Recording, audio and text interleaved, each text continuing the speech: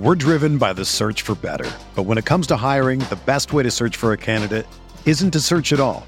Don't search, match with Indeed. Indeed is your matching and hiring platform with over 350 million global monthly visitors, according to Indeed data, and a matching engine that helps you find quality candidates fast. Ditch the busy work. Use Indeed for scheduling, screening, and messaging so you can connect with candidates faster. Leveraging over 140 million qualifications and preferences every day, Indeed's matching engine is constantly learning from your preferences, so the more you use Indeed, the better it gets. Join more than 3.5 million businesses worldwide that use Indeed to hire great talent fast. And listeners of this show will get a $75 sponsored job credit to get your jobs more visibility at Indeed.com/Blue Wire. Just go to Indeed.com/Blue Wire right now and support our show by saying that you heard about Indeed on this podcast. That's Indeed.com/Blue Wire. Terms and conditions apply.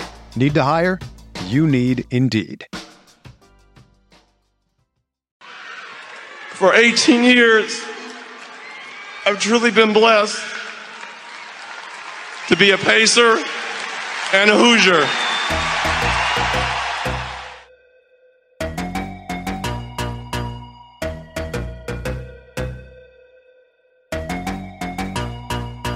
You're listening to Setting the Pace, your go-to Pacers podcast with Alex Golden and Michael Facci. Karis LeVert, people don't realize how good he really is. LeVert, skies high for the jam. Connell pushing again, gets underneath, finds Sabonis for the dunk and the foul. Brogdon for three. Boom, baby! Duarte for three. Big time shot. Warren lets it fly. Yes! TJ Warren is not human. What is going on, Pacer Nation? Welcome back to another episode of Setting the Pace. I'm your host, Alex Golden, and joining me today, his shot might be uglier than Michael Kidd-Gilchrist, but his Pacer takes are better than an Isaiah Jackson block, lead to a steal, lead to a slam dunk. It is the one and only Michael J. Facci. Facci, what's going on, brother? Wow, just a lot to unpack in that statement.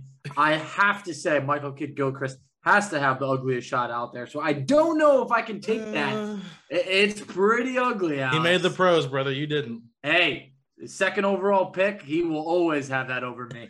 But I am happy that the Pacers are, wrapping things up in Summer League. They get a win. Like I said, wins don't really mean a lot in Summer League. It's more of the play on the court. And I think that the Pacers felt good enough to rest Chris Duarte and say that, hey, let's keep him fresh. I think we saw enough.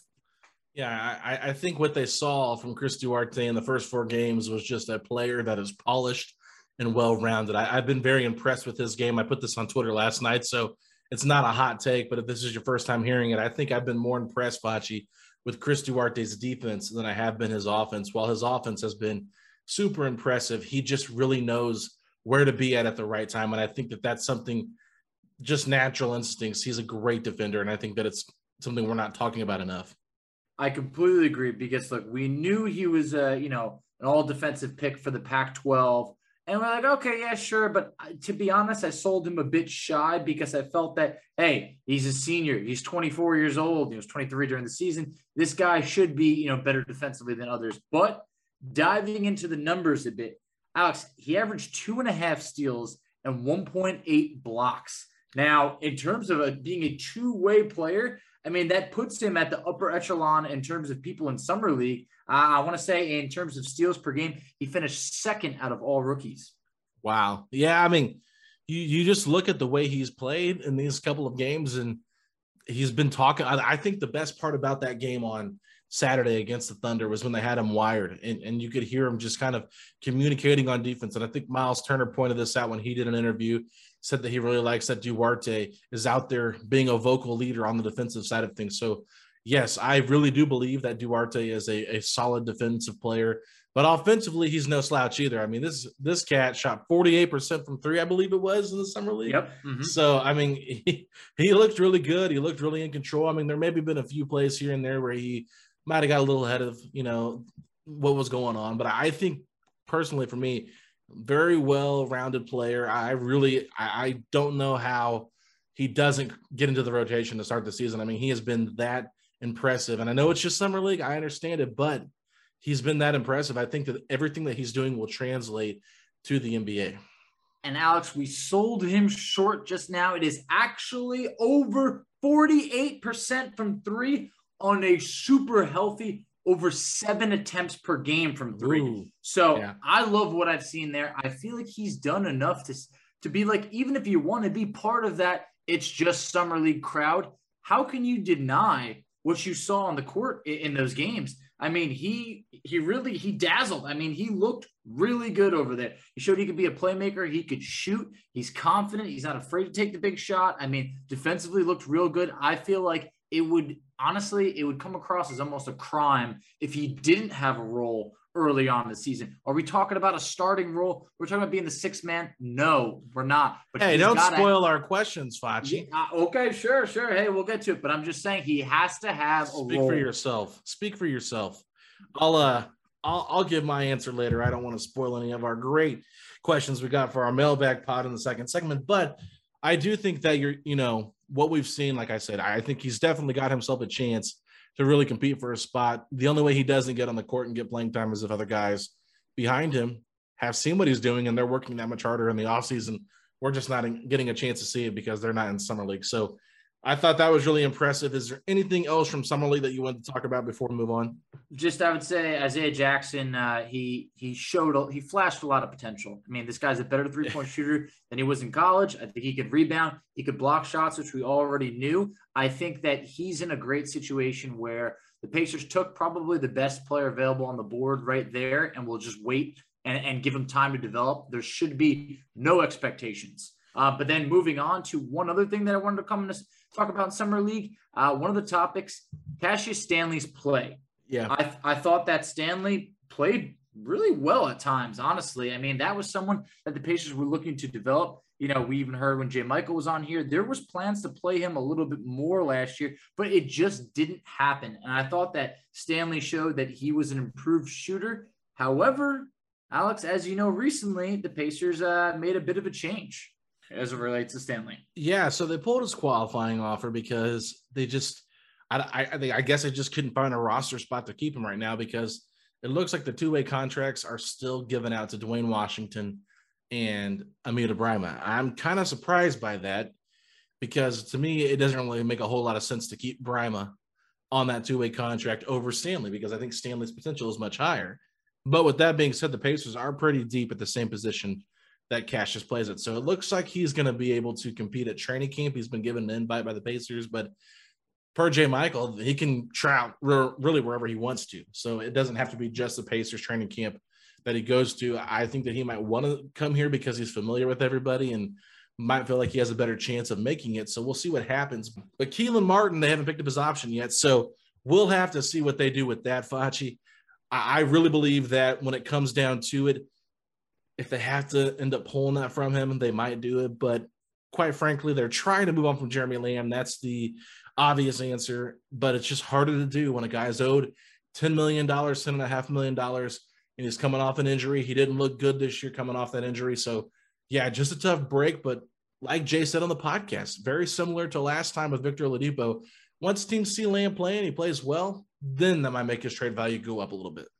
I do think so. It's just a little disheartening, at least to know that in the beginning, Jeremy Lamb may be taking those minutes from Duarte strictly for that purpose. It's almost like you're hoping that he can, get enough production out there to really get his value up, but it comes at the expense of getting Duarte those valuable minutes early on when it feels like, no offense, it feels like he could be the better player right now. We don't know what the health status is going to be of Jeremy Lamb. What kind of Lamb are you getting? I mean, it might not be Lamb from a couple of years ago, averaging 15.5 points per game, or Lamb who started the beginning of last year, looked really good. It could be Lamb towards, the end of last year where when he was playing, it really wasn't good. And it was kind of a defensive liability. Yeah, no, that's the thing. I mean, they could go a little bit deeper in the rotation. I guess we'll talk about that later too on our questions, just to try to figure out a way to get Lamb some minutes. But I really do think that there's going to be a time where Carlisle does kind of like rest guys if there's back-to-backs and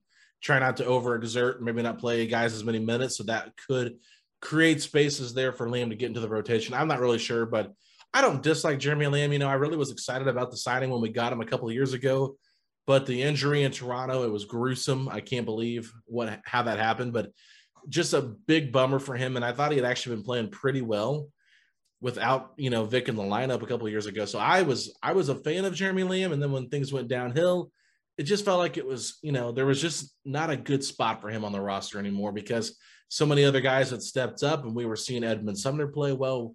And it just cut into Lamb's playing time. So the Pacers desperately need a third string point guard. I've seen a lot of fans saying, what about Kiefer Sykes? It's like, I don't know. I don't know if that's the answer the Pacers really want to invest in right now. They may want to give him that two-way contract. I think that's kind of what they're doing. They're probably going to leave that second two-way option available for him, Cassius Stanley, and then maybe Tyrell Terry. So I'm not sure what they're going to do there with that situation, but I do think that it would be smart to look at some third-string point guards and see if that would make more sense than keeping Keelan Martin around, who might be a guy that's the 14th, 15th man in your rotation. I completely agree. Look, Martin did look better towards the end of the year. He really did. He started putting up a string of, games in double-digit scoring. However, like we said, there's such a logjam at that 2 and 3 spot that I just feel like Keelan Martin is easily the odd man out there. The Pacers need a third-string point guard way more than they need Keelan Martin being like, your sixth option at basically the 2 or the 3. It just feels like there's so many options there that it's just not a need for us right now. That third string point guard needs to be filled. Yeah, it really does because we saw it last year. McConnell and Brogdon were both out. Karis LeVert had to play point guard. Aaron Holiday played some backup point guard, but still with Aaron moving on, there was times when we had Naz Mitru Long. I always think of AJ Price as the guy that the Pacers kept bringing back. Yep. And I'm like, man, can we get AJ Price on a 10-day? Something like that. Because I liked AJ Price. I won't lie. I thought he was pretty good when he played for the Pacers. So especially as a third string point guard, I mean, you can't get much better than AJ Price from UConn, right? So I don't know what guys are really out there. I put a list out of players. You could have a Jeff Teague reunion if you want to go that route, but I don't think the Pacers really want to bring Jeff Teague back. I'd be interested in maybe Dante Exum just because he's younger. But it's quite interesting to see what they could do. I think there's some guys that could trade for. I know I had some fans randomly tweet at me talking about Memphis and what they did, trading Eric Bledsoe, getting Pat Beverly and Rondo back in that deal. Would they be willing to move on from one of those guys? It's like I don't really know what Memphis would do, but I don't think you'll see Rondo in a Pacers uniform with Rick Carlisle as the head coach based on what happened in Dallas when Rondo was traded there. So I would just kind of calm down on that pipe dream, Foch. But other than that, I don't know. Do you have any other third-string point guards that you think you might like for the Pacers? Man, I'd really have to see, what they're going to do. I think it would probably come down to maybe, using that trade exception. You don't need to use the full amount, but I think that's where the Pacers could get a little crafty. Right now, not sure exactly. I'd have to take a look at some free agent point guards and get back to you. But it's not a pretty list, I'll tell you that. Yeah, it's not. I have it here if you want me to read them off to you. Yeah, what do you got? Yeah, so I tweeted this out early on Saturday morning at 12:14 a.m. I was up late. Dante Exum, Avery Bradley, Dennis Smith Jr., Brad Wanamaker, Jeff Teague, Tim Frazier, Frank Ntilikina, Grant Riller, Tremont Waters, Frank Mason III, Matthew Dellavedova, Shaquille Harrison, Mike James, and Chasson Randall. Honestly, one of the names that popped is Frank Ntilikina because this is a defensive guard. The Pacers are looking to improve defensively. His shot, it's not great. He still is really young, 23 years old, former top 10 pick. If you're talking about rolling the dice on a third string point guard, I feel like Ntilikina is not a bad option there. Yeah, he could be all right. I just don't know. I thought I saw him rumored to go to Phoenix, but it might have been the other Knicks point guard. Maybe it was Elfrid Payton. Okay. Elfrid Payton signed, and honestly, Ntilikina has not had really any interest, which is a little bit surprising given how young he is. I know he played on Team France, and that might have unfortunately set him back as it relates to playing in the Summer League. I think he really could have benefited from that. The Knicks have pulled their offer, so he is an unrestricted free agent, and I think that that's someone that the Pacers could, like I said, roll the dice on, not have to play a lot, but still young enough to potentially develop into maybe not what he could have been being a top 10 pick, but just a good depth guy. Yeah, no, there's no doubt about it. I mean, whoever they get as a third string point guard, you really hope you don't get to see him on the court much, no offense, but that's not who you want to see on the court. It's if you have injuries, can we trust this guy? That's kind of the route they need to go. I get why Jeff T can make some sense just because he's a veteran. It's regular season. Brad Wanamaker, I think that's someone Keith Smith brought up on our podcast a couple weeks ago. So, I got kind of see that. Dennis Smith Jr. did play under Carlisle in Dallas. Yeah, I'm not really sure what their better years there. Yeah, I'm not really sure what that relationship is, but that might be worth investing in a little bit. I know that there were some rumors that he would like to re-sign in Dallas. So we'll see what happens. But Facci, did you have anything else before we take a break and get to our mailbag questions? Last name. What do you think of Corey Joseph as a veteran? Didn't he re-sign already with Detroit? He did. You're right. Okay. Yeah, so I Corey thought he got Joseph a is second off contract. the list. Yep. Yeah, so if he was out there. him. Yeah, if he was out there, I'd do that. And I want to say shout out real quick, off topic here, but Goga Batadze, I saw a post. I think it was our good friend Naptown Hoops posted this on his Twitter account. So basically, Goga posted a selfie and it just said peace. So it looks like Goga is getting through whatever he was going through. So that's good to see. Want nothing but the best for Goga. Wish he would have been here in Summer League, but with him not being there, I do think that opened up opportunities for Isaiah Jackson and Amita Bryman to get some more playing time and kind of show the fan base what they can bring to the table. No doubt. Very happy for Goga. Looked like he had a great smile on his face. It was the location on the photo is what was tagged piece. So it sounds like he's at that place, so I like it. I think his mental, whatever you want to call it from a mental standpoint, get that as strong as possible and everything else will work out because there are things, unfortunately, that are bigger than basketball. Absolutely. So let's take a quick break. We'll be right back and we'll come back and answer all of your mailbag questions. We're driven by the search for better. But when it comes to hiring, the best way to search for a candidate isn't to search at all. Don't search, match with Indeed. Indeed is your matching and hiring platform with over 350 million global monthly visitors, according to Indeed data, and a matching engine that helps you find quality candidates fast. Ditch the busy work. Use Indeed for scheduling, screening, and messaging so you can connect with candidates faster. Leveraging over 140 million qualifications and preferences every day, Indeed's matching engine is constantly learning from your preferences, so the more you use Indeed, the better it gets. Join more than 3.5 million businesses worldwide that use Indeed to hire great talent fast. And listeners of this show will get a $75 sponsored job credit to get your jobs more visibility at Indeed.com/Blue Wire. Just go to Indeed.com/Blue Wire right now and support our show by saying that you heard about Indeed on this podcast. That's Indeed.com/Blue Wire. Terms and conditions apply. Need to hire? You need Indeed. All right, our thinking caps have been put on, and we are here to talk Pacers basketball and answer your questions. So, Facci, let's start things off here first with our man, Kevin Chaney. He sent us a question. He said, question for the mailbag, could Duarte be a future starter for this team? And if so, could he mesh with the scoring-heavy core of LeVert, Warren, and Sabonis? Yeah, I definitely do think that Duarte could be a starter with this team, but not really this year, though. I do think maybe he could get a spot start here or there if, unfortunately, we're dealing with injuries once again. But I do think that there has to be a move made to clear up some of that logjam at the 2 and 3 spot in order to open up minutes. So I also do think that he can mesh well with that group. I mean, we saw that he was able to facilitate in Summer League. I mean, he can create his own shot. So I think that he can mesh with the likes of LeVert, Sabonis, and a few others. So I'd be really excited to see them all together. Yeah, I really think he does fit in well nicely with that group, to be honest with you. He's a guy that defends, like I said earlier. He's a guy that knocks a 3-ball down low, is very smart IQ, really knows he's got a great feel for the game. I think he would just blend in right away. What we're seeing in Summer League a little bit is him kind of being the go-to scorer or the guy that people want to see score the most because he's that, first overall pick for the Pacers. So that's why there's intrigue. But I think his role in the NBA, especially starting out, will be more of a diminished role where he's a role player, where he's there to play defense and knock down three. So I think he fits in perfectly with that. And as a future starter, sure, maybe. Yeah. I mean, I think there's some big question marks on what this team does in terms of its roster construction, even going past the deadline. Like, we'll see what happens if they make any trades in season.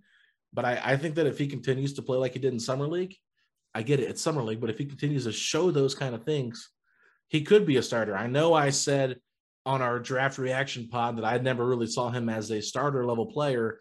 I thought he'd be more of a high-end bench guy, but, I was completely just caught up in the Moses Moody thing, and everybody continues to hammer me about that on Twitter. Anytime I say anything about Duarte positively, everyone's like, well, what about Moses Moody? Are you still upset about that? Are you still sick to your stomach? It's like, man, this running gag is never going to end. But oh, man, I don't know when it will. I don't either. But at the end of the day, who cares? I'm just going to quit replying to people that say that to me. I've been jokingly replying back just for fun, right? Because I don't really care that much. But no, I mean, I think Duarte could be a starter. I think that he is exactly the type of player that you look for in today's NBA. And I just, Moody could have been that same guy, but Duarte is our guy for the Pacers, and I think he can do it, Foch. I think he can also. And look, this is not just like that you were wrong. I was right with you. I love Moses Moody. And at the same point, Moody's playing real solid in Summer League right now. So he's someone who looks good as well. But I think that Duarte's ceiling really rose to the point where now you can envision him as a future starter on this team. Yeah, absolutely. All right, Foch, do you have the next question up? So let's see. I actually don't, but I can get the next one. Okay. I will go ahead and read this one if you want me to go ahead. It's going to be from Zachary Barnett. He said, I heard a certain Indiana sports analyst say that Duarte was going to take minutes away from Brogdon. Any thoughts on this? I really did not hear this. I think that Brogdon's spot at the 1 is pretty solidified. So I do think that you'd be looking at more Duarte taking minutes away from the likes of Lamb, Sumner. You don't know the status of Keelan Martin. Those guys, I do think will have minutes taken away from them by Duarte. Yeah, I think it's interesting that Chad Buchanan did say that he thinks that Duarte can play 3, 2, and 1 a little bit. I kind of wonder if that might, because we saw him play a little bit of point guard in Summer League. Not a lot, but just a little bit. I've had some people ask me, hey, you think he could be like a better version of Brogdon? And I said, man, have you been talking to Fauci or something, trying to get Brogdon off this team? But no, I mean, quite frankly, I don't think Brogdon, by the end of his contract, will be replaced by Duarte in the rotation. I really can't see Duarte taking his minutes right now because Brogdon had a heck of a season last year. He really did. Even if you don't really care for Brogdon or there's issues you have with him, statistically, Brogdon had a really nice season last year. So I think Duarte could play well with Brogdon, actually. I even said that earlier on a podcast that if that whole turn to the bench conversation we had, I said I wouldn't be mad if they started Duarte for Turner just because I feel like he fits with that group of players. So, yeah, I like that idea of playing him with Brogdon, but playing him at the point primarily, I don't see it, but there are times I think that if Brogdon is injured and they want to go with LeVert at the point guard, you could see Duarte get the start maybe and kind of try to keep the rest of the bench intact, especially with McConnell, keeping him on that second unit. And that's what I would prefer. I would rather have LeVert be our playmaker at point guard and have, Duarte as the 2, because I really do think that he can shoot. And I just feel like that would be a better spot for him rather than being the main distributor. Now, look, like you said, we've seen a little bit in Summer League. I think he's been asked to do a lot very quickly, so it's led to some turnovers. But, he can definitely make some plays, but I prefer Brogdon and Karis LeVert to be handling those duties. All right, you got the next question up, Fletch? I do. All right, so for our next question we have, do you think the Pacers – this is from Aaron M. It goes to @Hugh Pacers. Do you think the Pacers regret not trading one of the bigs 2 seasons ago? Do you think one of them will be traded before the trade deadline? Yes, I actually do think that the Pacers regret not trading one of the bigs. I think now it's kind of known that the Pacers would like to move on from one of their bigs. I don't think that that's really a secret. I don't think it's something that they've hardcore denied by any means. They've said things like we could stagger their minutes or see how we can make it work or bring Miles off the bench. All of that kind of leaves a little bit of, holes into those original plans. But I do think, unfortunately, Miles' trade value is lesser than it was 2 seasons ago. I mean, I remember New Orleans dangling the 4th overall pick in the draft for Miles Turner. I mean, they've had interest for quite some time. We've heard other teams like Charlotte was really interested. And now I just think that there's not – you can't really say not a lot of teams. There's not really any teams that are really in the market to trade for a center at this moment. So I think that Miles Turner's raised his value. I think that in terms of, his court play, I think he was really good last year. I think Sabonis has taken his game to the next level, but the market isn't there for centers. Yeah, I mean, we really haven't heard Sabonis' name mentioned in trade rumors at all with the Pacers. So I get why a lot of fans get frustrated because we mostly talk about Turner trades. But I think if you look at the history of what the Pacers have done, they've kind of showcased, hey, we're more willing to trade Turner than Sabonis. And that's kind of the route we've gone in looking at trade ideas, because if they would have said they're open to trading both, like I don't think they're like set in stone on not trading Sabonis if the right deal comes, but I just feel like they're I'm not more than willing, but they're more willing to listen, I guess you could say, to offers on Turner than Sabonis. But I think you're right, Flatch. The moment they drafted Goga Bitadze, both of their values were a bit diminished. I think Sabonis being a two-time All-Star, he might have got his up a little bit more. But in terms of play, I think Turner, like you said, he's clearly gotten better over the last 2 seasons. Like he's a better player than he was 2 years ago. But the center market, it's just not there for guys making about $18 million. Teams that want to trade for a center. And it's just a weird dynamic. I mean, he's a good player. The Pacers clearly have listened to offers on him, but they're not getting what they consider fair value, so they're not going to do it. So they're being smart. They're keeping it tight right now, and they're going to try to make this thing work. And you know what? At the end of the day, let Carlisle have a chance. And if we continue to see where it's not playing out the best that it can, then I think you have to move on eventually. But come deadline, I would be more surprised if they don't try to at least move one of them by the deadline. But we'll see what happens. I think that if they're playing really well, though, the Pacers might just hold off on doing a trade altogether. They very well might, and I hope that they do play well together. It's just something that remains to be seen because, like I said, right now, it's just not the time to make a trade just to make a trade and then have it set this team back. The trade has to be able to be one that benefits the Pacers moving forward, whether that's pure cap flexibility plus young players or draft picks, or it's getting a player who is better than one of the bigs right now. And those offers aren't out there. Absolutely. So let's move on to our next question here from Zach Pearson. Facci, where would you rank Duarte in comparison to the other lottery picks after seeing some Summer League play? And what skill set of his has impressed you the most in the first 4 games of Summer League? Well, just to throw a few numbers at you, Chris Duarte is currently 6th in Summer League in scoring out of all rookies. He's averaging 18.2 points per game. That puts him behind guys just like Cameron Thomas, who we knew was a scorer, Jalen Green, who's looked amazing, Bones Highland, Jalen Johnson, and Cade Cunningham. So you got right over there the top 1 and 2 picks. Then Cameron Thomas was later, I want to say like 27th or so. Yep. Jalen Johnson was 20th. And then Bones Highland, I want to say he might have been around 18 or 17. It was somewhere right around there. Anyway, so only a couple guys in the lottery before him. I think that Chris Duarte has outperformed a lot of the other guys. Like, for instance, like an Evan Mobley, or I saw that Moses Moody does look like he's played pretty well, but Chris Duarte has brought more to the table, higher shooting percentages. Chris Duarte is shooting 45% from the field, over 48% from 3. He's also averaging 4 rebounds and 4 assists. We talked about his steals, 2.5 steals, 1.8 blocks. So I just think from a two-way standpoint, he's been one of the better players in Summer League. And I do think that he's probably going to place on one of the Summer League teams this year. That's very true. He's been really impressive. And in terms of lottery, like obviously it's hard to compare him to the top 2 picks in the draft. Exactly. Because those guys were, considered number 1 overall picks and most other drafts too, if they weren't the number 1 overall pick in this year's draft. I think Davion Mitchell deserves a little bit of love. Yep. I think that team has looked really good. I think they're in the championship, actually. The Kings are playing the Celtics. So it means a lot for them. It does. It's the biggest moment in Kings history in the past 20 years. So no, I'm just kidding. But Davion Mitchell, I think this is a guy that, Facci, you were a little bit nervous about the Pacers drafting, but I was. If you go back and look at his resume, he's won at every level that he's played at. I think this guy's a winner. I know it doesn't make a whole lot of sense for the Kings to draft another point guard, but they like him a lot. He can defend the lights out. I mean, some people were saying, like, there was a clip that went around and they're like, oh, he's fouling. He's not playing defense. It's like, no, that kid was playing some tough-nosed defense. He knows how to move his feet. I think he's a good basketball player. Got a little bit ridiculed for this tournament run and not having a great season overall before the tournament. Forget all that. I mean, I was talking myself into not liking him either, but he's been good. And I think he's the only other guy really that we didn't bring up in that lottery that I've been really impressed with from what I've got to see.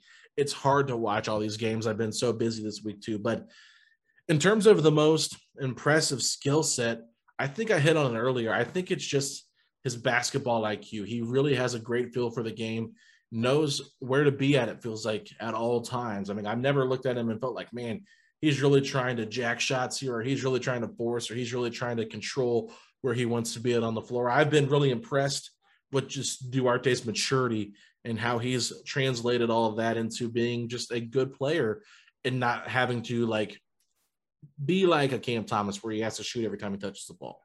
Yeah, no, it's true. And to answer that second part of the question, I would say his confidence and ability to create his own shot, it stands out. It really does. I mean, this is someone that I just feel like doesn't need to have someone set himself up. He can take you on a step back. I mean, he can shoot it right in your face. I mean, he's not shy in the big moment.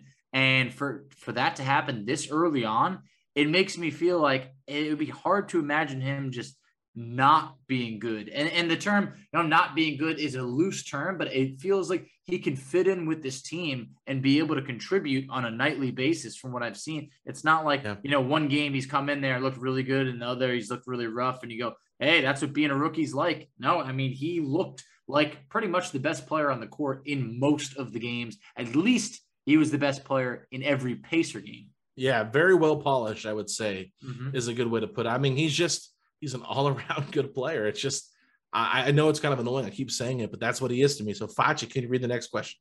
Sure. So, for our next question, this was from Samuel Culbertson. That's at SJ. So that's at SJC2397. What is Chris Duarte's floor and what is his ceiling? So, let me answer this one first. Yep. I think his floor is probably hardwood and his ceiling is probably vaulted. Yeah. I'm just kidding. No, Sam is a friend of mine. That's why I had to do that. I had to cut you off. Sorry. But no, I think that his floor is kind of what we saw in Summer League, to be honest with you. I get maybe that's not fair. Maybe he's a bust come the NBA playing up against tougher competition, but I don't really see him. I think his floor is I'll just say it this way, is a bench player. Never good enough to be a starter. I think his ceiling is an impactful starter, but probably not at the all-star level. I mean, he could maybe get there, Vach, but I think it would be really hard to see Chris Duarte as like a multi-time all-star. I mean, he's got the work ethic, so I just don't see him ever being like a top 20 player, but maybe top 30 at one point in his career. But I think it'd be tough. Yeah, I'm going to say that I think his floor, is like 6 to 8 points per game. It just looks like if you can shoot in this league, I think that, his ability to shoot 48% this early on 7 attempts or more from three makes me feel like, hey, why can't this guy at least be a pretty solid 3-point shooter in this league, a 3-and-D guy? So I think his 6 to 8 points per game is if his minutes are low and he's not getting a big opportunity. But, either you can hoop or you can't. And from what I've seen, it just feels like this is the kind of guy who's working hard, who's going to continue to put in the work and will carve out more and more of a role as the season goes on. And I just like you said, I don't see him as an all-star. I don't, but I do see him as a starter in this league, whereas a kind of a best case scenario where he can be putting up 15 or more points per game. How good is the team? I'm not sure, but if you're doing it from both sides of the court, you can carve out a starting role on one of these teams in the league. And I think that that's kind of where I see him, as a contributing starter on a pretty good team. I don't know if I see him as a starter on a championship level team or an all-star, but there's definitely going to be a solid role for him in the NBA. Yeah, let's answer 2 more questions and then take a break. So let's go to our next question. This comes from Jordan S_33. He said, do you guys think Duarte could surprise everyone and start maybe in his second season? Yes, I do. I really do. You're talking about, look, TJ Warren, you want to get signed. You hope that everything works out there, and then you can get him signed. If Warren's not healthy and the Pacers would like to move on, you instantly have a starting spot right there. The Pacers also have their bigs dilemma, which I feel like this is probably the last year they go with Turner and Sabonis moving forward. But then there's also guys like Lamb and Sumner who are likely gone after this year or maybe even before the year. So there's a lot of pieces, and then you still don't know what's happening with Brogdon. So it just feels like there's a lot of guys that could be moved, and I think that there's going to be a bunch of potential openings for Duarte to come in there and start at the 2 if they're going to shift, LeVert over to point guard, if that ends up happening, or say maybe there's an opening. What if he's able to start at the 3 if the Pacers, move TJ Warren down to the 4 or have an opening due to a trade? So I'm going with yes. I think he can start in year 2. Yeah, I think I agree with you. It just depends on what they do. If they do break up the double big, that creates an open roster spot. If TJ Warren doesn't resign, that creates 2 open starting spots. If they trade Brogdon, that creates 3 open starting spots. Now, I think the likelihood of that happening is more so they trade one of the bigs and maybe Brogdon. So you're looking at maybe 2, but I really think that if they trade Turner, depending on what they get back and based on what we've seen in terms of some of the stuff that's been reported, it's not been great. So I think that Duarte could eventually take that position, move Warren and LeVert down, and maybe play Duarte at the 2. It doesn't really matter. Him and LeVert can play the 2 and the 3. I think they're kind of interchangeable at this point in terms of who they guard and whatever. But that's a pretty good lineup, and maybe you can convert Turner into a really nice bench player that can come in and then produce right away if Duarte takes those steps, because you might feel like when we didn't get fair value on Turner, but if Duarte proves that he's worth playing time, then you got to give it to him, and that might come at the expense of somebody that's in the starting lineup. So let's move on. Last question before we take a break. This comes from our friend David Matillo. What in the world is the bench rotation going to look like, and which center, Miles or Domas, plays more with the second unit? All right, I would say, McConnell obviously slots in as that first backup point guard behind Malcolm Brogdon. Then when you're looking at the 2 behind LeVert, you're looking at Duarte, a combination of, Justin Holiday, Jeremy Lamb, Edmund Sumner. I don't think that Keelan Martin's going to be back, so I'd probably remove him over there. Then, you're looking at the 3. TJ Warren, I think, will probably start at the 3. I think he could also obviously play a lot of 4, but I think you start him at the 3 while you have the double bigs. And behind him, I think you're going to have Justin. Torrey Craig's role, I do not know. Where he's going to slide in there, not really sure. Duarte could also be battling for some minutes as the backup 3. Then at the 4, you're going to have Sabonis starting. O'Shea is believed to be the backup, but we'll find out. That could change as the season goes on. He obviously looked impressive towards the end of last year. And then Isaiah Jackson, will he be able to get any minutes as a backup 4? Because it's going to be hard to get it at center. Don't spoil the questions. And then also I would just say, hey, Miles Turner at center with Goga as the backup, I would assume, for now.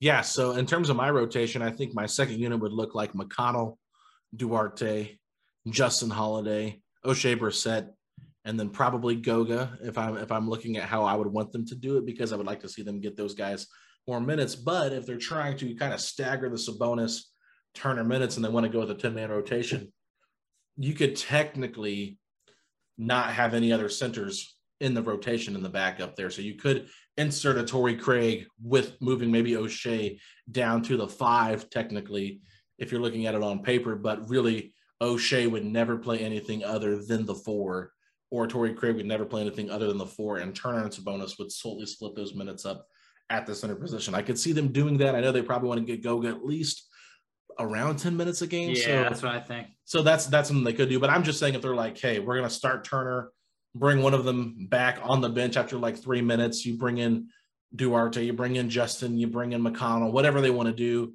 and then that center comes in for the other center towards the end of the first quarter.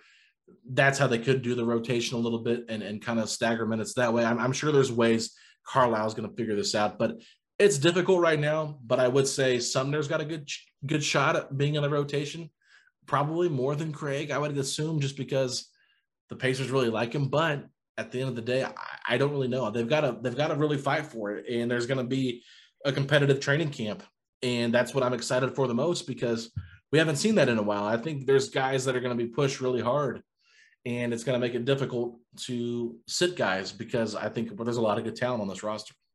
There really is. And I do think that at times competition brought the best out of guys like Aaron Holiday or Edmund Sumner. I felt like Sumner really rose to the occasion more on a nightly basis. So I do think that the competition is going to help the overall team, but at times might hurt the individual players. So in terms of playing time, it's going to be interesting. I think it's a good problem to have. It's better to have more options than less options. We saw how the end of last year went, and it was not pretty. So I'm looking to see these guys duke it out for the playing time, and hope the best man wins at each position. All right, Fachi. Well, let's take a quick break. Let's reset our minds, take our thinking caps off for a second. We'll be right back after this word, and we'll talk with you and answer your questions after this. All right, we are back, and we have a question from, I believe it's Jason Lowe. That's at Jason Lough. He said, after watching Summer League, do you still select Duarte at 13 and Jackson at 22? If the draft is based on what we know now, is Duarte off the board at pick 13? Ooh, good question. Do you want to take it? Yeah, sure. I think that I am selecting Duarte and Jackson. I mean, they've proven nothing but, hey, these were great picks in Summer League. I mean, they haven't done anything that makes me think, man, we should have picked somebody else. Now, sure, you might look at like a Cam Thomas and be like, well, should we have taken him? He had been like a spark plug off the bench. Nah, I think he's going to be a Summer League guy. He might be a pro guy. I don't know, but I'm getting Summer League vibe guy from him. But that's just me. I wish him nothing but the best. But yeah, I think that Duarte could have went higher than 13th based on this. I'm really glad we didn't get Corey Kispert. I'll just be honest and say that's the guy I did not want. I was really nervous about that. Like, he would have been okay, but Duarte is just way better to me than Corey Kispert. Moses Moody is a guy that we've been talking about, Facci. I mean, it still would have been really exciting for me if we got Moody over Duarte. But I think Duarte is showing us all that, hey, he's just as good or maybe even better. So, yeah, I think that I'm really happy with this and what the Pacers have done. They've gotten two guys that really fit positions of need, and they fit what we don't have in terms of athleticism by getting Isaiah Jackson. We don't have anybody that athletic on our roster now, or up to that point, and adding him really does help this team get more athletic, like Chad Buchanan mentioned last year when we drafted Cassius Stanley in the second round. Yeah, I mean, they've obviously been targeting more athletic players. Cassius Stanley, like you said, we've never really gotten to see him get as much playing time as we hoped. But Isaiah Jackson, I mean, immediately looks like one of the most athletic players we've had in recent years. And I do think that this guy is going to be a really good shot blocker. He has time to develop where he's not going to be rushed. In terms of reselecting Duarte at 13, I definitely do it. I strongly feel that he has outperformed a lot of his competition. Now, when it comes down to would I still pick Isaiah Jackson at 22, I would, because I do think that he might have been the best player on the board. When you brought up a guy like Cam Thomas. Cam Thomas, we knew he could score. And this man is leading Summer League in scoring almost 27 points per game. Sure, I would have liked for him to be the third string point guard on this team, but I like what you said there, where I do think he's going to be a Summer League player. I wouldn't be surprised if Isaiah Jackson had the better career, but Cameron Thomas just looked like a guy that could heat up at any moment and score. So it'll take a couple years. If Jalen Johnson was on the board at 22, I would have loved him, but he wasn't. He was picked at 20. So I stick with the same picks. Yeah, just remember, Trae Young had a completely awful, brutal Summer League. Everybody hated on him, but I think I ripped him better. Bad. I was wrong. Everybody thought Chris Dunn was going to be the next guy after Summer League, and look what happened there. So now he's on a Boston Celtics team, and they can't even really get rid of him. So we'll see what happens, Foch. But I mean, nothing against him. Like, Cam Thomas was the guy the Pacers really liked, and there was rumors that they could pick him as high as 13. So I think he's got game. But yeah, I'm really happy with our picks. Let's move on to our next question. This comes from Josh Hinkle. Do you guys think that if the Pacers can make a big move by moving some players like Lamb, Turner, Brogdon, etc., they could be deep playoff contenders? Facci, what are your thoughts on that? Oh, I wish I had a better answer for you, but I really don't think so. I mean, I just don't see a path right now to jump Milwaukee, Brooklyn, or really even Philly this year.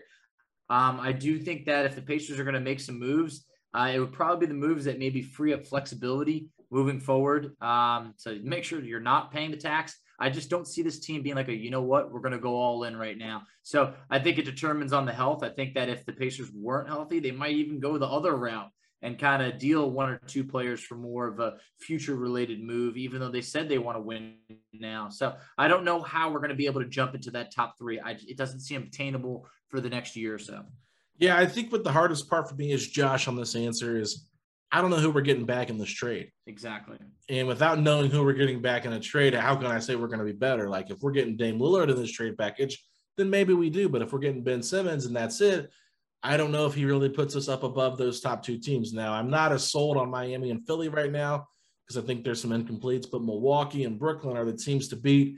I could see us maybe cracking top three. I really could. I know that Miami on paper looks really, really good, but I think defensively they're much better than they are offensively. I think the league has become a more offensive-minded league, and I'm not sure who's going to score the bulk of their points. I mean, I know that Jimmy Butler is really good. I'm not trying to discredit him or anything, but there was a lot of points last year where it was just really bad scoring droughts for them in the playoffs. So keeping an eye on that. I understand Kyle Lowry is a nice pickup as well. But, yeah, I think the highest the Pacers could get if they made a big trade, hoping they get back a star or an all-star or something like that, then, yeah, I think they could be as good as a top three if they were able to keep the core three together of Sabonis, LeVert, and Warren. But aside from that, I just don't really know who they're going to get, Foch. So that's kind of why this question's hard to answer. It really is. But for our next question, we have PDP. You're killing me, Petey. That's PD_Pete. And he said, who are you giving the third string point guard to? A, Dwayne Washington, B, Kiefer Sykes, or C, a free agent yet to be announced? What do you think? C, a free agent yet to be announced. I am right with you right there. Look, we saw Dwayne Washington's shooting abilities flash at times, specifically game 1. He was 8 of 9 shooting.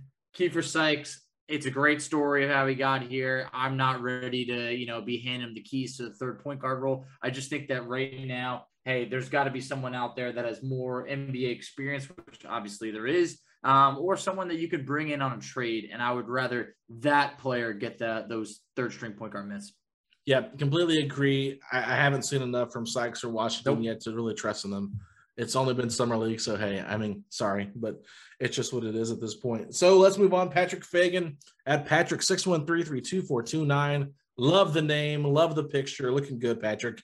Do you think that the penalties for the brawl were even close to fair? I do. Look, I think that Ron Artest getting the full season, they had to make an example at that time. The NBA really needed some change. Look, I was one of those where I remember in that moment being like, hey, they haven't solidified if he's suspended for the playoffs. Maybe he can come back. I truly remember that. They almost let him. But in the end, they ruled against that. Jermaine O'Neal did get his initial 25 games shortened to 15. Steven Jackson stood at 30 games. It was the Pistons players that really didn't get much. I want to say Ben Wallace got like 5. Six games. That's 6 it. games. And other players got like 1. So it was unfortunate, but hey, there was some pretty crazy stuff that went on the court that night. Yeah. So here's what I will say. I think the penalties for the most part were fair. I don't think Artest should have been suspended for the entire season, but they were trying to send a message. I think 50 games would have been good enough. That would have given him like 10 games left in the season to come back. Maybe I'm just being selfish because I'm a Pacer guy, but I just feel like the entirety of that whole thing happened because of a Pistons fan. And if you look back at it, you have to send the message, yes, but at the same time, who knows if Artest even wants to come back if he's suspended for 50 games. And he talked about like he hates that image of himself in a Pacers uniform. That's why he wanted it to be over. But what I will say, I don't think the penalty was harsh enough on the city of Detroit and those fans. I think, unfortunately, I'm just going to say it. I think they should have banned fans from home games for the rest of the season for Detroit, or something along the lines of like a couple months, because I get it. While it wasn't every single fan in there that was doing something, there was a ton of them that threw something on the court, dumped liquids on somebody, the guy that threw the beer, the punches that were thrown, people coming on the court. That city should have they should have really hurt that city by not allowing fans to come back into the games for at least a couple months. Because to me, what kind of precedent are you showing? Hey, fans aren't allowed to do this. We're going to up our security, but hey, we're still going to take their money because that's what we want is the fans' money.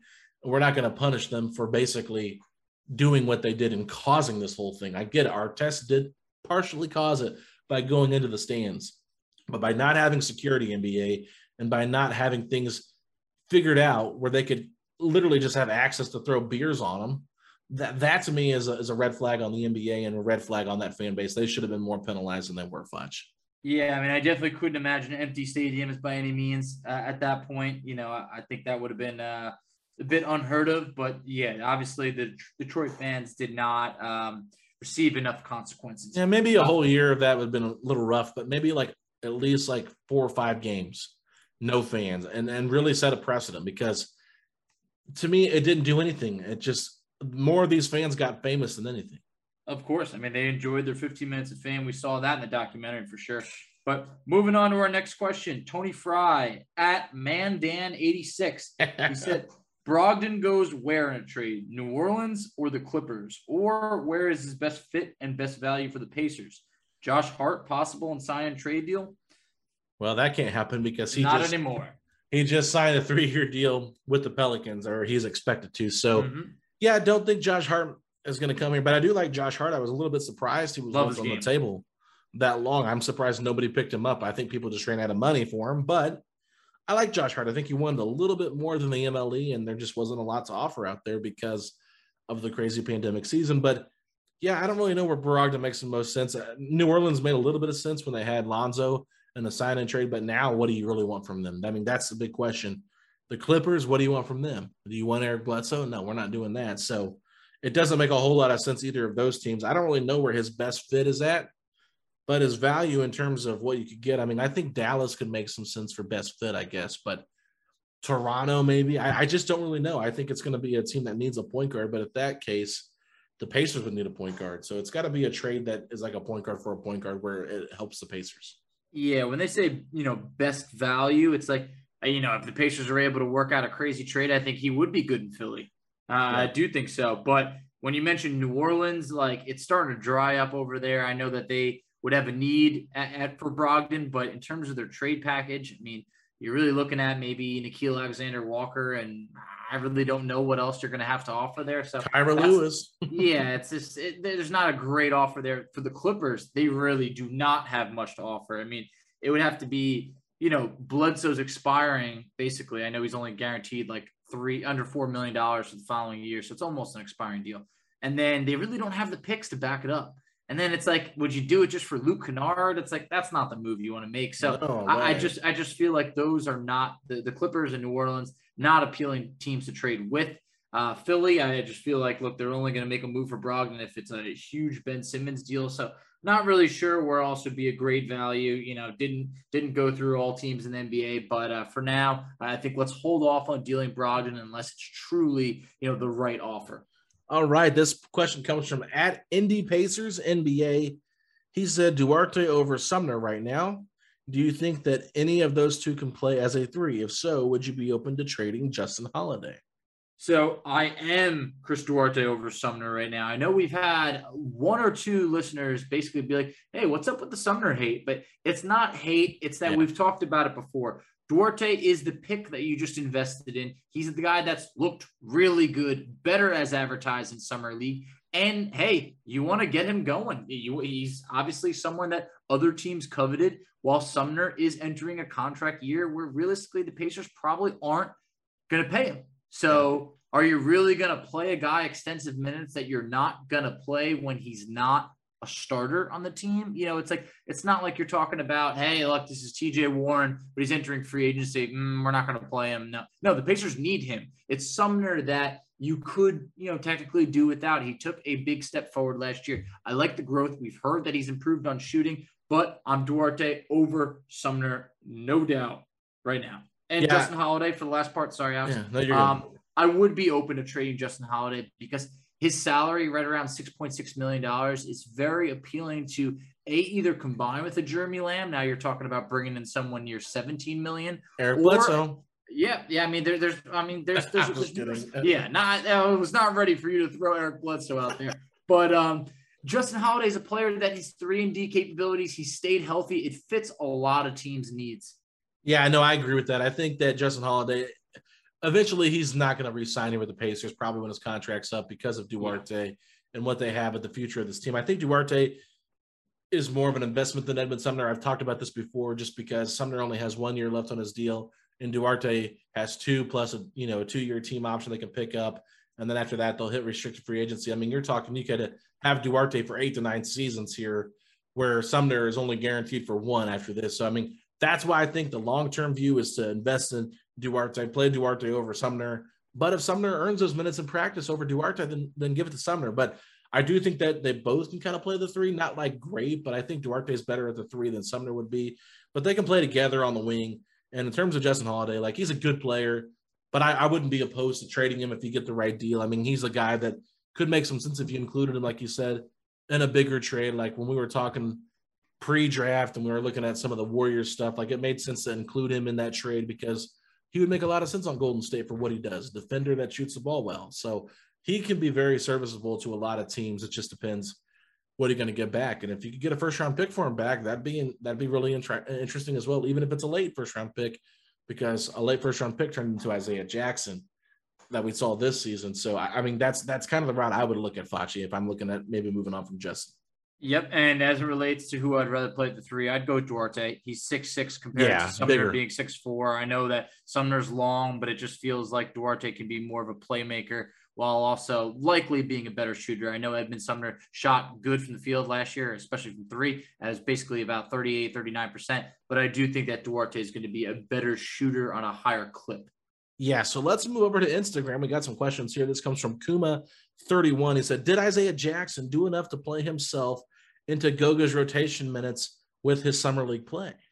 Look, I would like that to be the case in terms of at least just seeing Isaiah Jackson, but this is a make or break year for Goga. I hope that everything is going well in terms of, he was dealing with the loss of a family member.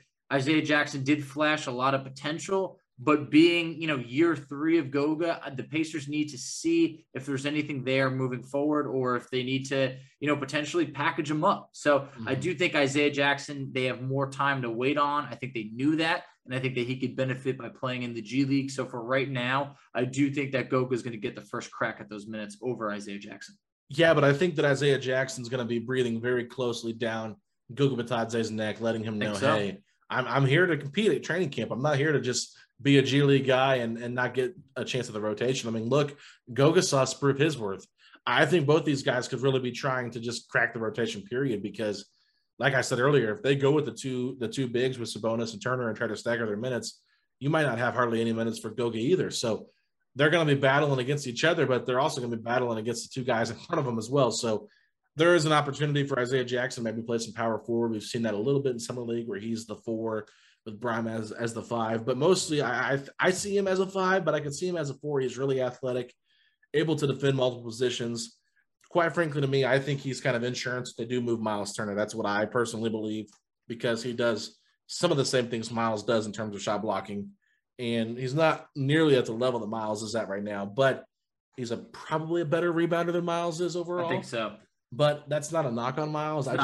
I just think Isaiah Jackson's got a great feel for rebounding. I mean, he's just really good at it. So that's where I would lean towards. But, yeah, I don't think either of them really get significant minutes in the rotation. But you're right, Goga probably is the guy that gets more. Let's move on to our next question. This comes from Juan Judah. He said, I'm really impressed with Duarte, but what is a realistic role for him this season? Is 6-man a rational thought?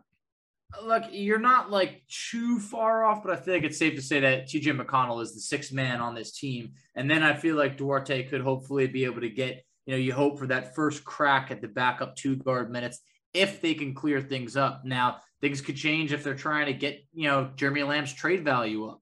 Maybe, he's playing a lot more in the beginning of the season while also TJ McConnell is playing more. But I just feel like Duarte, I would like to think of him as potentially that 7th, 8th guy off the bench. Well, not 7th or 8th off the bench, but 7th or 8th man. I knew what you meant. Yeah, I was like, whoa, Facci really putting it on there on the depth chart right there. Yeah, you will. But I actually, I hadn't really thought about it. But now that I'm thinking about TJ McConnell and Chris Duarte playing together, I'm excited. I think those two could be really fun, tenacious-wise. We saw how fun Sumner was with McConnell. You put those 3 out there together, I think you could really have some fun.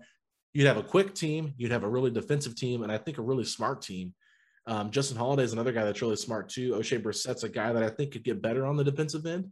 I think he flashed to me more offensively than he did defensively during the regular season. But, yeah, I'm really intrigued by Chris Duarte. So give him the 6-man role. I mean, I'm all for it. Hey, let's get this guy as many minutes as he can and see if it translates to the regular season and what we can maybe hope he could become and get a nice glimpse of that future. But Facci, what's the next question? So next question was, what external factors, ideas, or new front office personnel would help the Pacers move off a risk-averse approach to roster building? So what would make them, get a little bit more risky out there? And honestly, I'll take this one to start. I think winning perhaps might be the only thing that could really force them to be a bit more aggressive. And I think that you could then also take it the other way and say, well, then couldn't that make them just want to run it back again? But I do think that if the Pacers were to make some noise, maybe lose in a game 7 of the second round, they would say, hey, we might be maybe 1 or so moves away from, pushing for, deep conference finals run, or maybe, getting into the NBA finals. It still seems hard to really sell yourself on right now. But I think if injuries happen, they could go in the opposite route and then go towards a rebuild. But I think that this is the time period where going on a run, like a true run, might have them say, hey, let's make an aggressive move here. Yeah, I mean, that's really the perfect answer, Facci. Just winning, Mark Monteith said it. You're not going to watch a bunch of guys that are good guys. If they're not winning, and then you don't care. It don't matter how good the guys are or how fun they are. If they're not winning basketball, you're not going to be as invested. But I do believe that if you are invested in a winning basketball team, you might be willing to make more, risky moves. Look at what Larry Bird did. He traded Danny Granger. Didn't work out, but he did trade him. He was trying. He did. He was trying to make moves. I applauded the moves at the time because I said, man, we're going to get Bynum. Are you kidding me? Sign Bynum. We're going to trade for Evan Turner. We're going to put this team together. It didn't work out clearly at all. Those were terrible moves and people make fun of it now, but in the moment, everyone was excited because Andrew went Bynum, for it all. Andrew Bynum was good at one point in his career. So yeah, I like the idea. It's always tough because as fans, you think they should do something. As podcasters, we kind of influence some ideas, and it doesn't help because then fans get excited. And that's why trade talk can be a little bit confusing and frustrating because things we say usually doesn't happen, but we're just thinking of ideas to get the team better. It's just brainstorming out loud is what I would call it on a podcast. But at the end of the day, it doesn't matter. The team is going to do what's best for the team, and winning the most basketball games is what the Pacers do. You might not like Herb Simon. You might think that he doesn't go into the luxury tax enough, but I don't blame him. If you don't have a championship level team, why spend the extra money that you don't need to spend just to be competitive in the regular season? It's hard to get players in here. We know that. That's not an excuse, but they've got a good roster now that I think would be easier to break up and maybe move off some guys to go get some pieces. What really needs to happen, Facci, is the Pacers need to hit on a trade like they did when they got our test in that Brad Miller deal. Find a guy that's a little bit of a diamond in the rough and hope that he can become somebody great. Hey, they did it with Oladipo and Sabonis, so they've done it before. They did it with Jermaine. It's happened before. It could happen again. So now we have on Instagram, we also have from Fester35. How big of a rotation do you think we were on? Personally, I see 11-man rotation with Turner, Sabonis, Warren, LeVert, Brogdon, McConnell, Sumner, Holiday, Brissett, Bitadze, and Duarte, which still leaves Torrey Craig with no minutes. Does Bitadze get dropped out of the rotation? Alex, I would just say to start over here, it's going to be tough to get 12 guys minutes per night. It really is. So right over here, I just feel like either Torrey Craig is not getting minutes each night, Goga's not playing, or you were definitely trading Jeremy Lamb before the season starts because the locks are going to be Brogdon, LeVert, Warren, Sabonis, Miles as the starters. Then you're going to have McConnell, Duarte, you imagine is getting a role. Brissett, you imagine is getting a role. Justin Holiday. Those guys all kind of feel like locks to be getting some playing time. So it's really going to be tough to get 12 guys minutes per night. It could only end up being 10 or 11. Yeah, I think it's going to be a logjam there between Sumner, Brissett, Bitadze, and Torrey Craig. I think those are the guys that are going to be fighting for the minutes the most. I think McConnell, Justin Holiday, and Duarte, those will be my locks to get playing time in the rotation, starting things out. While we really like what Brissett did last year, I still think that there could be some there's things he could improve on. And I think that, hey, he might get outplayed by a Torrey Craig because he's a better defender, and they might like that instead. But I know the Pacers are really high on O'Shea. I don't want him not in the rotation. I actually want to see him play. He was one of my favorite players last year. So I'm not saying that's what I want, but I could see where they're like, yeah, we want more of a veteran presence. We've already got a rookie in there, a guy we're more invested in. Brissett's still on that non-guaranteed contract. I didn't think he was really a starter level player last year. I thought he did a good job filling in when he needed to, but he's a bench guy. So, it's a tough place, but that's like we said earlier, this roster has talent. And in this 11-man roster with including Torrey Craig not being in the rotation, he didn't even mention Jeremy Lamb. So it's a tough spot to be in, Facci. But we'll move on. We've got a 2-part question here from Slick Ricky. He says, question, Pacers were on the road to a 50-win season in 1920. Do you think with the same roster and a better coach, we can make that happen again? He also says, with Chris Duarte's amazing summer league run, does it give you a hope that Rick will play a rookie? Look, I do think that 50 wins for the Pacers, they do have a shot at it. Is it likely? Probably not. But at the same point, I think that the Pacers could easily be between, say, 45 to 50 wins. So with a healthy roster, that's what changes things. I mean, we really didn't get to see TJ Warren last year. Everyone really dealt with injuries at some point for the most part, other than Justin Holiday. And Sabonis was relatively healthy. But a lot of guys missed a lot of time. And I think that bringing in Rick Carlisle and very capable assistant coaches like Lloyd Pierce, who just started with Team USA, won a gold medal, I think that that's really going to help this team play together, not play for career high seasons like guys did last year, where I think that they played for a lot of accolades. I think they can play together. And I do think that this Pacers team, they love nothing more than winning 49 games or, right in that 48, 49. So I could see them, potentially finishing, say, 47 wins or something like that if things go right. Yeah, I think we can chalk this up to the Chris Duarte Mailbag podcast because we've got a lot of questions about him. And I understand why, because he's been really fun to watch in Summer League and fans are excited. So please bring him on. I'm always happy to talk about Chris Duarte.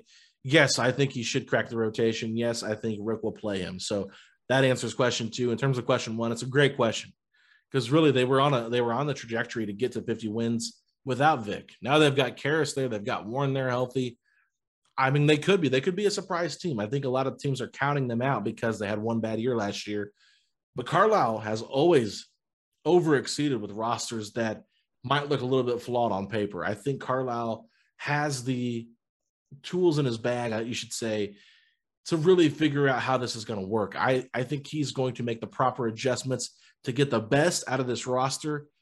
Even if they win 45 to 50 games, I don't know where that puts them at seeding-wise because there's a lot of good teams in the Eastern Conference. But I truly believe that Rick Carlisle can get them into that top 4 to 6 range. But at the end of the day, it really just depends on health, Foch. It really does. And I realize I didn't answer the second part about Chris Duarte. Look, I do think that his amazing Summer League run does give us hope that Rick will play him because I think he's just exceeded all expectations. And how do you keep a guy like that out of the rotation right now? It just feels like a competition that we spoke about. I think that the best players will rise to the top. And the Pacers obviously need to clear up that logjam a little bit, not to sound like a broken record, but once they do, I think Duarte is going to be one of those guys that rises to the top of the rotation for the backup 2 guard minutes. Absolutely. So our last question here comes from one of our first and faithful listeners, the one and only Ed Lawley at the Source 94. I know his handle without even looking at it because he's been that awesome to our podcast. Thanks, Ed, for supporting us. Shout out to you. Fachi, his question is, since the season has ended to this point, has Miles Turner's value risen or dropped? I would unfortunately have to say that it's dropped, and I don't think that it's anything, to blame Turner for. It's just like I mentioned earlier, the market for centers, it's almost non-existent. The amount of teams that either drafted a cheaper center or maybe even just re-signed their own for cheaper, it's just there's really no one that is willing to, pony up for a center right now through the trade market. So I think that Turner put together one of his best years last year, but just the market in the past was higher. Teams were offering more assets that now there's just not many takers. I completely agree. The center position has just become one of those positions where, like, you saw it, like the Hornets, they have been rumored to want Miles Turner for, years upon years. And instead they go out and draft a guy that's going to be really raw. He could be a major bust. He could be a big boom. I mean, he's got a good 3-point shot in Kai Jones, but they also went out and traded for Mason Plumlee, and then the Pistons went back and signed Kelly Olynyk, and it wasn't even close to what Miles is making. It's like $9 to $10 million in that range. So I think that the center market really, aside from what Jared Allen got, it's been very low. And I think that Turner is a really good basketball player. I mean, clearly what he did on the defensive end last season was just remarkable. And you could tell his presence was really missed when he wasn't on the floor because of that rim protection. So I think the Pacers, they have tried, I think, to find a nice spot for Turner to land the last couple of seasons, but it hasn't worked out. Turner is a good basketball player. Whenever he is a free agent, if he's not with Indiana, I think that he's going to do well wherever he goes. He's just that talented of a basketball player, personally, to me. I just don't think his fit with Indiana right now makes the most sense, but we'll make the most out of it, Fachi, because we want to see this guy grow with Rick Carlisle. And if they can figure it out, then, hey, we got to keep him long term, because one of the guys that everybody talks about that I've talked to growing up said that was like fans wanted him gone half the time was Rick Smits. Back and forth, people were like, we got to get rid of Rick. You know, he falls away in big games and, oh, he doesn't get enough rebounds. Dale's better. Antonio's better. And then Rick hits a game winner against the Magic and everyone's in love with Rick, right? So I think that this is kind of a similar comparison with how fans view him. I think Rick might have been more important in terms of offensive wise to the Pacers than Miles is now. But that's just love-hate relationship. But I will say this. I put a tweet out and I said, who is your favorite Pacer player right now? Overwhelmingly, Miles Turner dominated the responses in that question. And he's the longest tenured Pacer. I wish him nothing but the best. I hope he has a great season this year. And whatever happens with him, whether he stays or goes, let's just make it work out, Foch. No doubt. One of an absolute fan favorites, like you mentioned. I mean, this guy is one of the greatest guys you will meet off the court. I haven't heard anyone really say anything bad about him as a person ever. I mean, hey, are you gonna criticize someone for being, you know, maybe not as good of a rebounder as you hope? Hey, look, that's just being a basketball fan. All right. He is a very that a lot of teams are very interested in. It's just like I said, it's different when you have to give up certain assets to make a trade fair. There's many teams that if free agency hit and they could sign him outright, they would. So, you know, we'll see what happens. But for now, I hope that Carlisle is able to get the most out of the double bigs because Bjorkgren couldn't do it. Nate McMillan really couldn't do it. So, hey, we're turning our – well, McMillan did a pretty good job with it. He did. He definitely did. I mean, I don't think it was great, but they had a positive, you know, rating on the court together. So, hey, I mean, it's hard to ask for much more than that. So, I would just say, you know, I'm looking forward to seeing, you know, what Rick does with both bigs. I feel like him and Miles Turner started working together what felt like right away. And, you know, the last couple of weeks, I've really enjoyed seeing that. Absolutely, Fachi. All right. Well, that wraps up our Mailbag podcast. We will not do another one of these until later in the season, once the season probably starts, just because, you know, there's not as much to talk about. We spent a lot of time talking about the rotation today, Chris Duarte and the double bigs. So had a lot of fun answering those questions. Always love the listeners' feedback and their questions because it means so much to us that you guys are tuning in every week to Setting the Pace. But Fachi, where can they tell their friends to find us at on social media? You can find us on Twitter at SettingThePace3. You can find Alex on Twitter at AlexGoldenNBA. I can be found on Twitter at _FACCI. And you can find us on Instagram at Pacers Talk. And at the end of the day, if you're excited to see how Rick Carlisle uses the double bigs, say these three words. Let's go Pacers! For the ones who work hard to ensure their crew can always go the extra mile, and the ones who get in early so everyone can go home on time, there's Grainger, offering professional-grade supplies backed by product experts so you can quickly and easily find what you need. Plus, you can count on access to a committed team ready to go the extra mile for you. Call, click Grainger.com, or just stop by. Grainger, for the ones who get it done.